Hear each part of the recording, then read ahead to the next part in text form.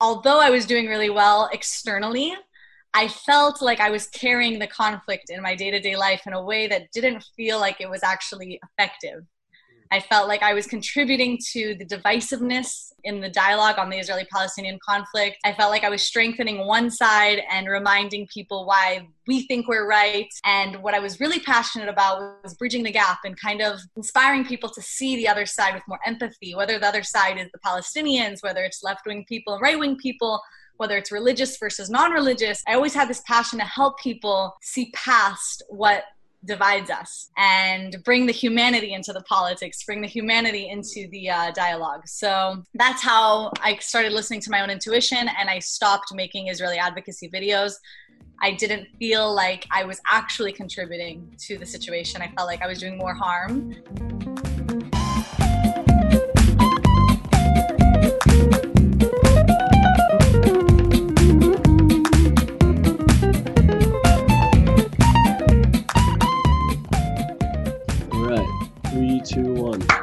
Welcome to the Two Tall Jews Show, presented by the On This Day in Jewish History Instagram account and brought to you by Best Shot Productions. We are the Two Tall Jews, and we are ready to go.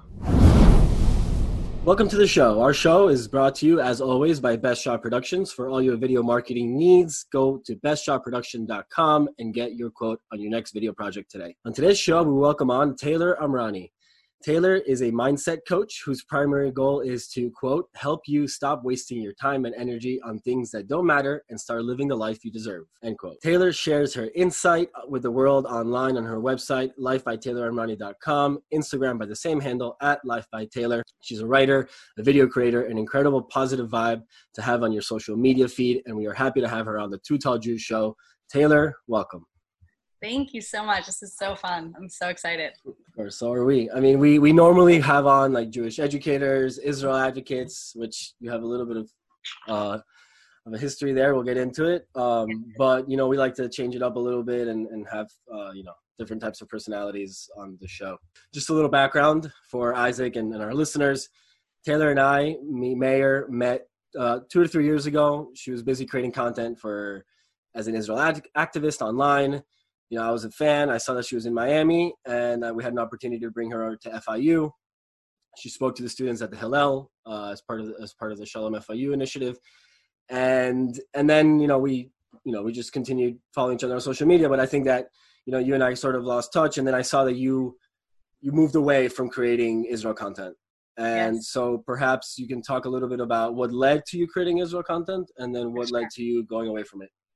Yeah. So thank you for the awesome intro. Honestly, I'm like, wow, it's pretty fun to hear someone introduce you like that. So thank you. Yeah. And yeah, I obviously, for people who don't know, I was born and raised in LA. When I was 18, I made Aliyah to Israel.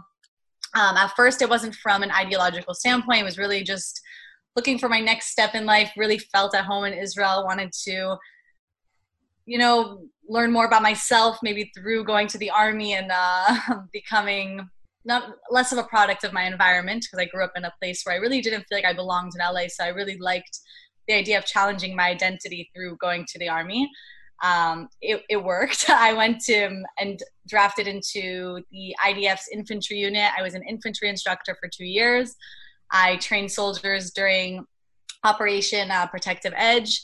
And as soon as I finished school, I went and studied politics at IDC. Mm-hmm. I was super passionate about defending Israel off of the battlefield as much as I was while I was in the army. I wanted to continue that feeling of, defending Israel and the values that Israel represents.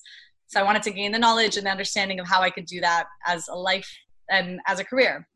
I started in 2014, I started studying government. And in my third year, I was lucky enough to get into an honors program called the Argo Fellowship Program, where I met Jewish leaders from all around the world, from Ron Lauder to European EU politicians. We went to China. We went really to a bunch of places and met so many people. And that was where I kind of grew this passion for understanding the story of the person who eventually became the leader, more than the subject itself of Israel.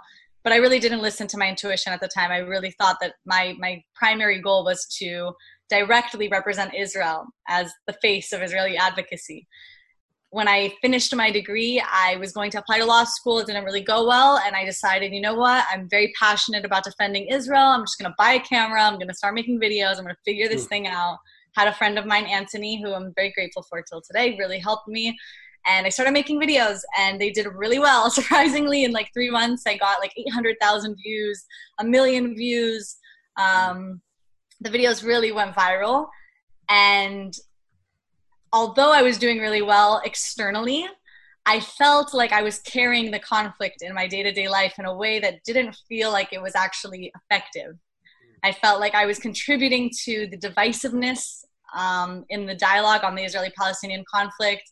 I felt like I was strengthening one side and reminding people why we think we're right.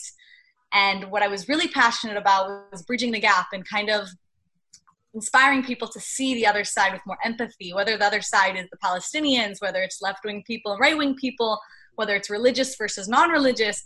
I always had this passion to help people see past what divides us and bring the humanity into the politics, bring the humanity into the dialogue. So that's how I started listening to my own intuition, and I stopped making Israeli advocacy videos.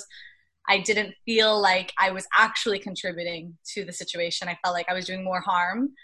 And I followed my intuition into eventually, after a few different paths, I followed my intuition now to actually empower people and help them. And that's where I'm at today. And I truly do believe that by being an ambassador of positivity and the values that Israel represents, I'm indirectly representing Israel in the most effective way possible, because I will never be ashamed of or hide my Jewish or Israeli identity. So that's where I'm at the moment. It sounds like the process by which you sort of began, so the point you began at, sort of making videos, doing your own thing, trying to figure out your life, being an ambassador for Israel in the way you knew how. From there, you sort of had to coach yourself into the position that you're in today, where you're coaching others and helping them find their path of positivity. So how would you, could you tell us in one word, what it means to be a mindset coach? Yeah, in one word. Wow. I would say, if it was one word, I would say either attitude or perspective. I think a lot of people, they see life, they don't understand that they have control of the lens that they experience life through, and that lens can be changed, and that lens can be understood better. Like, we think that how we think and how we see the world is very fixed, but it's really adaptable. And I really like to help people break out of those lenses that cause them a lot of unnecessary suffering and harm and anxiety, and a lot of what we see today in people our age who are very controlled by their mind. So the role of Instagram, for us, it changed our lives dramatically, especially once COVID hit. It was right at the 2 months in that we started the On This Day in Jewish History account. Isaac and I both have this passion about Jewish history and Jewish education, specifically from an education standpoint, because I think him and I agree that the activism is draining, as opposed to when you come from it from an education standpoint. It's less like, hey, listen to me, and more like, these are the facts. This is what happened on this day, and we're just trying to share that. So offense versus defense. I'm all about it. So we definitely resonate with that aspect. We don't consider ourselves Jewish activists. We consider ourselves Jewish educators. So during this specific time, we started the blog that then led to this podcast, where we can go deeper into things that don't fit into a caption. At the same time, a lot of people's content either became political because of everything that was going on, or like, hey, look at what I'm doing during quarantine. Mm-hmm. And then when I would see your account, it was more like, this is what you can do to make quarantine better, or like, this is like, it was just like a positive outlook in the world of negativity that it felt like, especially like July, August. In a way, did the pandemic kind of come at the perfect moment for you, you would say? And like, not obviously, with respect to everybody that was sick and lost their lives. Best pandemic ever. No. Lucky me, yeah. No, I think that the pandemic didn't come as a convenience. I think I chose to see it that way. I chose to make the most out of it. Like I said, it's really a choice how you experience things, how you respond to them. I was working on a Netflix production with Lior Raz from Fauda. I was his personal assistant. I was loving it. I was doing a good job. And I, on a random Tuesday, got fired because of COVID. had no idea what I was going to do next, really had to face this unknown, and I wasn't fully employed. I was a contractor, so I really had no idea where my source of income was going to come. I didn't know what I was going to do. I had no plan because I knew that I was working there for a few more months or at least a few more weeks. And I just chose to get myself into the right mindset. And I'm someone who really sees my experience as an open book. I really like to experience things and share with others how I help myself. I feel like it's one of the ways I live my life is just like living my life wide open. You know, really, if I see something that helped me, I'm the first thing I do is spread it as far and wide as I can. And I saw that I was able to get myself from a place of extreme anxiety and extreme stress to appreciating the situation and making the most out of the situation. And I really just wanted to use Instagram to share that message with as many people as possible. And that inspired me to create my blog and dig deeper so I could have more of an outlet to write more and go into details. So that's where it all started, really. I just, from my own experience, coached myself through the experience and decided, okay, now I have a lot of value to offer others because they could probably relate. So yeah, definitely. Yeah. I've come to understand that figures such as Kobe Bryant, rest in peace, and Golda Meir are big inspirations to you. People like them are easy to look up to and use as inspiration. But at the same time, these sort of larger-than-life figures can be at times just that, larger than life. Yeah. And in the process of looking up to them, we compare ourselves and begin to see everything that we're not. I'm so happy you asked me this question. How can we effectively use inspiration from people like Kobe in a practical and positive way?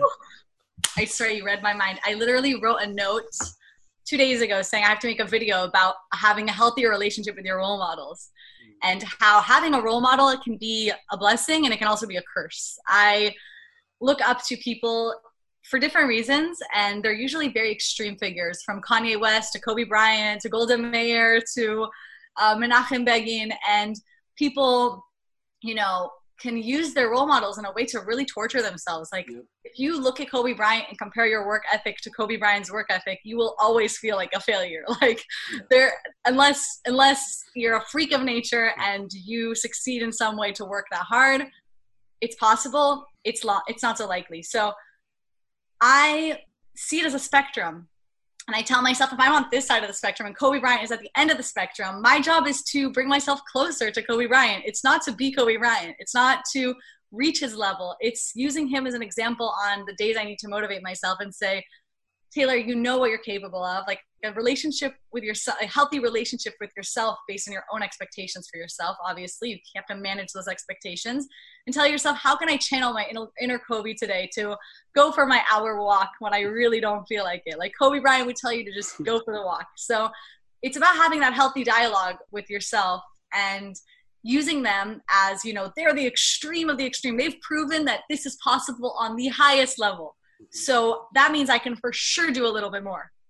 And that means I could take a little bit more of a step towards their side of the spectrum, but it's never to actually be them or to get to that level, because that is where you can use personal development and all these motivational quotes and these people as a way to really harm your expectations from yourself and really set yourself up for a lot of failure and disappointment. Yeah. And 100%. And then I felt that too, like not Kobe, but you know, figures like Dwayne Wade in Miami, you know, he's definitely a larger than life figure in a similar level. And then something that's helped me is like doing the if and exercise, so that if, you know, you say to yourself, okay, I want to start getting up at 5 a.m. or 4 a.m, or whatever.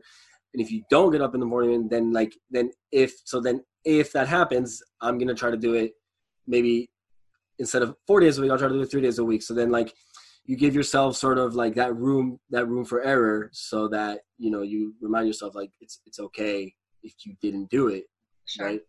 I think a lot of the times people don't realize that personal development, I was saying this today to a client, it's not about reaching all these things at the highest level. It's accepting that you will always be aspiring to reach them to the highest level and having enough compassion for yourself when you don't do it and keep going.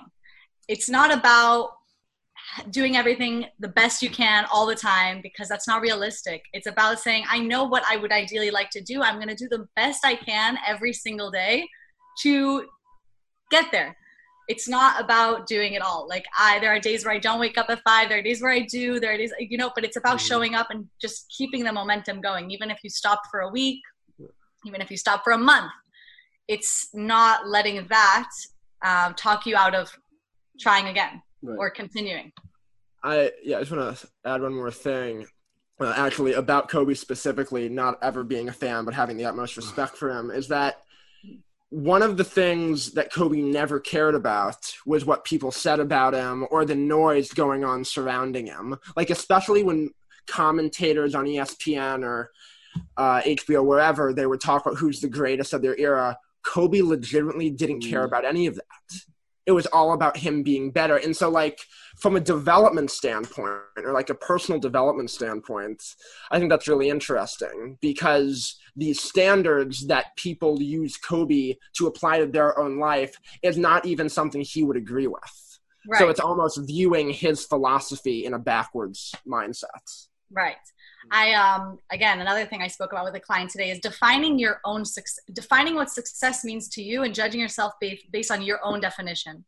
Because if you adopt other people's definitions of success or of value or of happiness, then there's no end to that.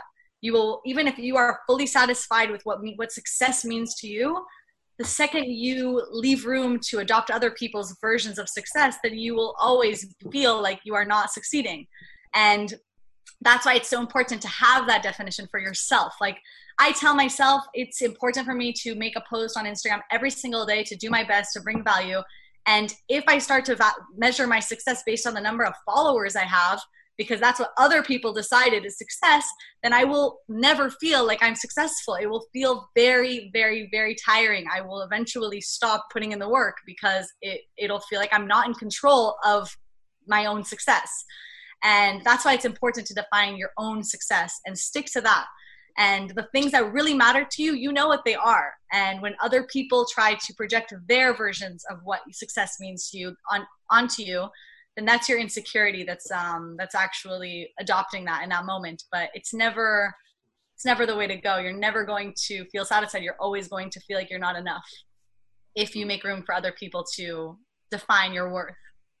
Right. So you've written some great blogs this year, ranging from my first anxiety attack and it sucked. The only thing we have is now, and a personal favorite because it happened to me over the summer. I got rejected from my dream job and I'm happy about it. Which do you feel has been the most rewarding on a personal level, like through the process of writing it, and which has been on an external level with the process of people saying, oh my God, I loved it. And then is it the same one maybe? I honestly think every time I'm able to share something with full vulnerability, and I think a lot of people mistake, attention seeking through sympathy and vulnerability. A lot of times, a lot of people are like, I'm going to overshare about very horrific things that happened to me and hope that people pity me and have sympathy for me and follow me now. And there's a classy way to be vulnerable and tell people, hey, look, I've gone through something that really sucks. This is how I got myself through it, or this is what I'm telling myself, and hopefully this helps you. And I've noticed that most of my success, my external success, is when I am able to do that. And the thing is I can't really make up hard times. Like, it's either I did have an anxiety attack or I didn't, or I had a panic attack or I didn't. I'm not going to start digging for these experiences to start and gain followers or gain a new audience. But I think for me, they're very aligned, because my intentions are so pure. When I put stuff out, I just want to make people feel better. And when I feel like I did that on the highest level, that's when I feel successful. So it really is aligned. That's personal success to me. For me, it's how did I use my own problems and give them meaning. And for me, giving them meaning means helping other people. So I think that when you tell me oh, this happened to me and it helped me, that's success for me. And I don't really look at the numbers, so it's hard for me to measure which one is more or less, but even if it's one person, it feels amazing to me. So well, yeah, no, I think the question was more about if there was a certain one that you had a lot of people sending you messages like, oh my God, I really love this. Yeah. The one that got the most messages actually was, I don't know if I made it also a blog post. It was the one where I talked about, I showed a picture of me crying in the apartment that I moved into after my last breakup, and moving out of that apartment into a new apartment with my new significant other. Mm-hmm. And I talked about keeping your heart open, not letting your heart close after heartbreak, and not bringing in the past into the present or the future, and really surrendering to the unknown, even though you were hurt in the past. Mm. I went to like a restaurant in Tel Aviv, and the waitress was like, I saw this post and it was you, and now she gave me free food. And like, it was, I really felt like that post had a huge impact on a lot of people and reminded them to keep their heart open, even if they got heartbroken, and to see the end of the tunnel. Because a lot of people, when they're in breakups, that's when they really see a lot of darkness. And I felt like that was a post that did really, really, really well in that sense. Nice. Yeah. So you speak a lot about relationships with the self, partners, parents, strangers, etc. If you had to pick one of these to specialize in and exclusively talk about, which would it be and why? I said this, so it's your relationship with yourself. I think the way you treat yourself is the way you navigate through life, the way you treat other people. I think when we talk about being honest with your partner, being honest with your parents, it starts with knowing what that means when you're talking to yourself. Like, what do you truly want in life? What makes you truly happy? What is unacceptable for you? Like, it all starts with how your inner dialogue. And the stronger and the healthier the relationship is with yourself, the more you are able to project that onto others. I think it goes with, in a relationship and with parents, like, what the problems come from issues that we have within ourselves, or else they wouldn't bother us. Like, right.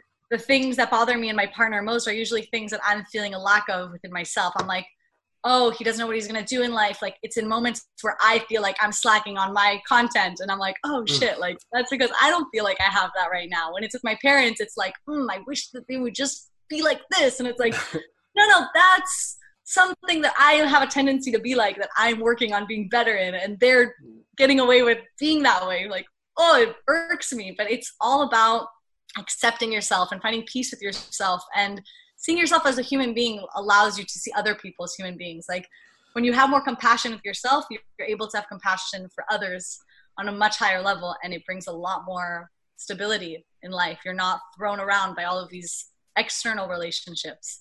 Right. So I think that's the most important relationship that you have, is the one with the person you're going to be with forever, which is the guy or girl up in here. And do you think that's related to one's relationship to their own identity?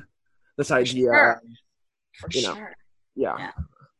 The idea that what? Continue. No, the idea. Well, you mentioned the self, so I guess there's a way of, obvious.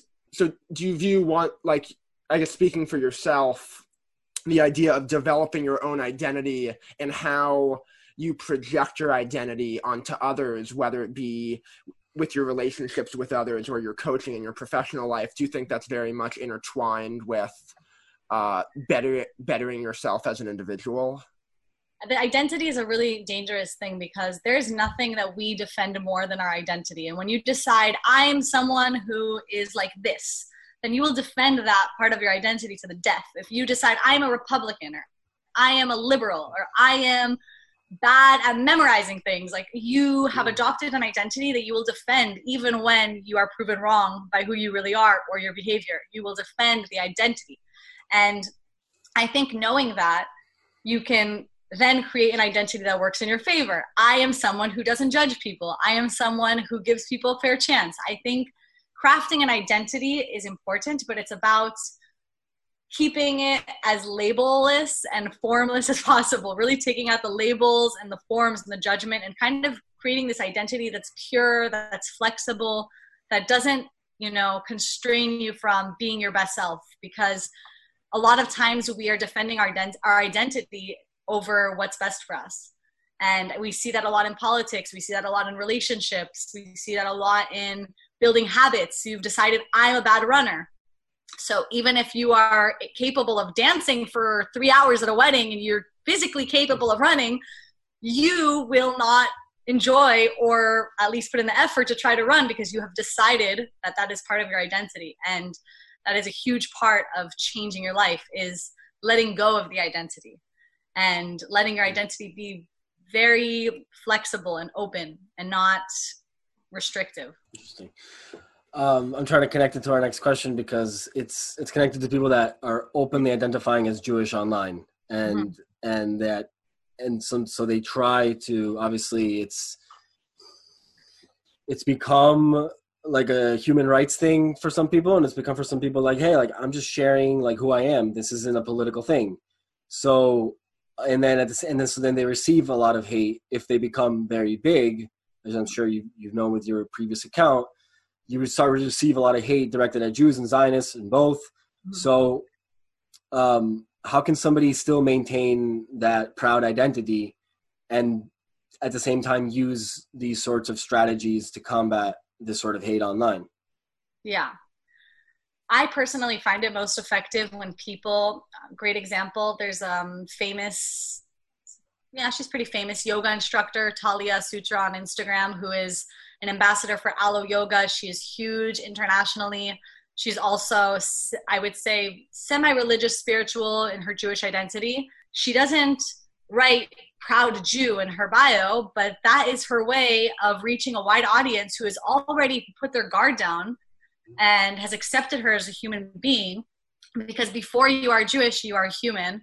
And putting that guard down and letting people kind of welcoming them into the sphere of where they don't need to defend themselves against you.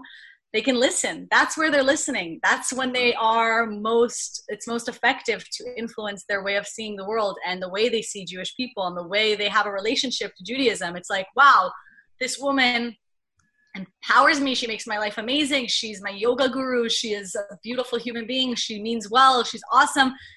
And she's Jewish, and these values mean something to her. And this is part of who she is. Wow, that's interesting. And the next time they think of a Jew, they're not just thinking of the things that they have already decided based on whatever it is. They also see her in the picture. And in my opinion, that is the most effective way to carry your Jewish identity. It doesn't have to be as aggressive as people think it needs to be. It can be very subtle. It can be indirect. I think each person has their own relationship with their Jewish identity. For me, it's not so important to say I'm Jewish, but when people ask me Q&A, hey, where are you from? What are you from? That's the first thing I say. My mom converted. My dad's Jewish. He's Israeli. Like, I'm not hiding it. It's important, but that's not what makes me who I am. I am many things before I'm Jewish, and so are all of the people who are defending their Jewish identity. Mm-hmm. I think it's about representing Jewish values, and I think it's being the light and carrying the light that Judaism speaks of and represents, and leaving the labels out of it sometimes can be more effective, in my opinion. So, but I obviously don't judge people who feel the need to put it out there. I don't think that that's necessarily harmful, but that's just my way of going about it. We're sitting with Taylor Amrani. You can find her on Instagram at LifeByTaylor and on her site at lifebytaylor.com. Isaac, you want to go for the next one? Absolutely. So if you had a gigantic billboard, as a hypothetical, if you had a big billboard that you could put anywhere where millions or billions, the whole world could see and have access to it, what would it say and why? What would the message be? Whew. Wow. This is a question. Okay. What would it say and why? No rush. Wow. Okay. I gotta think about this one, guys. 1 second. I think it would be something along the lines of, I don't know what it would say. I don't know what the words would say, but I know the message would be to question the way you see the world and to accept that there are other perspectives that you do not have that other people have around you. Like, I think there's a lot of hate going around for people that just have a different human experience and see things through a different perspective. And if I had a billboard, I would think really long and hard on how I can get people to have that aha moment where they're like, oh shit, like maybe I see things differently than other people that I hate so much, and they see things through their lens the exact same way I feel this way. They feel the exact opposite. Like, I posted a post on Instagram about a Trump supporter and a Biden supporter. I saw that. Were friends and decided to be peaceful, and people were ripping me to pieces. Yeah. And it just blew my mind that they wouldn't even accept that there are good people who support Trump or good people who vote for Trump. Like that, in my opinion, is a tragedy. And they see, I was trying to explain to people that Trump supporters see Biden supporters the same way Biden supporters see Trump supporters, but they have no way of accepting that. So I think that's what we need most is empathy, is to see the other and see ourselves in the other and to have compassion for each other. And if I could have a billboard that billions of people would see, I would think of a really, really, really clever way to get people to understand the importance of having empathy for the people that they disagree with and to somehow bridge the gaps that they are creating and that are so big, because we're more the same than we are different. And people are losing sight of that. 100%. Yeah, we got that question from Tim Ferriss. I don't know if you know That's him. a good question. Yeah, he's great. Now I'm going to be thinking about that question. We're wrapping up here. These are what we call rapid fire. So first thing that comes to mind, and they're going to be focused on Tel Aviv, because you call Tel Aviv home. Home forever. Home forever. So best coffee in Tel Aviv. Best coffee in Tel Aviv, House of Coffee. Where is The that? best. Where is it? It's like on the border of Neve Tzedek. It's a new coffee shop. They invested so much money in it. It's like the nicest coffee shop I've ever seen in Israel. And it's not even about that. It's the energy of the people, the owner, the workers. They're just phenomenal. The best ever. Like you just go there and you feel like you are treated like you are a VIP no matter who you are. Awesome. Best place to do yoga. Okay. What was that? And I said the coffee's also delicious. Oh, okay. Best place to do yoga in Tel Aviv. Best place to do yoga in Tel Aviv, I would say my friend Michaela's roof. She does rooftop yoga. Is that what it's called? My friend Michaela's roof? No, Michaela, it's yoga with Nick. Okay. She does pop-up yoga. Oh, on yes, roof. I've seen you share. Yeah, that looks Very amazing. special. It's very special because you meet people who you did not know and you have a really nice experience, get to know some nice people and connect to yoga in a very like chill, not like mainstream way. So I like it. Yes. So I don't know if this next one applies to you. Are you a vegetarian? I don't know why I'm assuming you am are. It's complicated. Okay, so I'm sure at one point you weren't. Best shawarma in Tel Aviv. Best shawarma in Tel Aviv, I would say, is Akosem. Is my favorite shawarma in Tel Aviv. Yes. Best outdoor relaxation spot in Tel Aviv? Anywhere on the beach and during sunset time. At the Hilton Hill. Wherever it is on the beach during sunset, that is the best energy. Best bar? Best bar. I don't drink and I don't go out, so I don't have a preference. But I would say like bar restaurants. I like a Blacksas. It's like a bar restaurant. That's a vibe. So last two. Favorite destination in Israel? Wow. Favorite destination in Israel?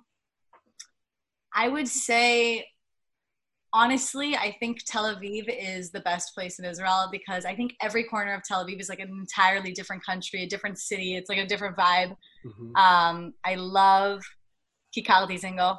It really puts me in a good mood sitting there. And that's my spot. That's my spot. And now the least favorite destination in Least Israel. favorite part of Israel? God forbid. What is not conditionally? Like, what?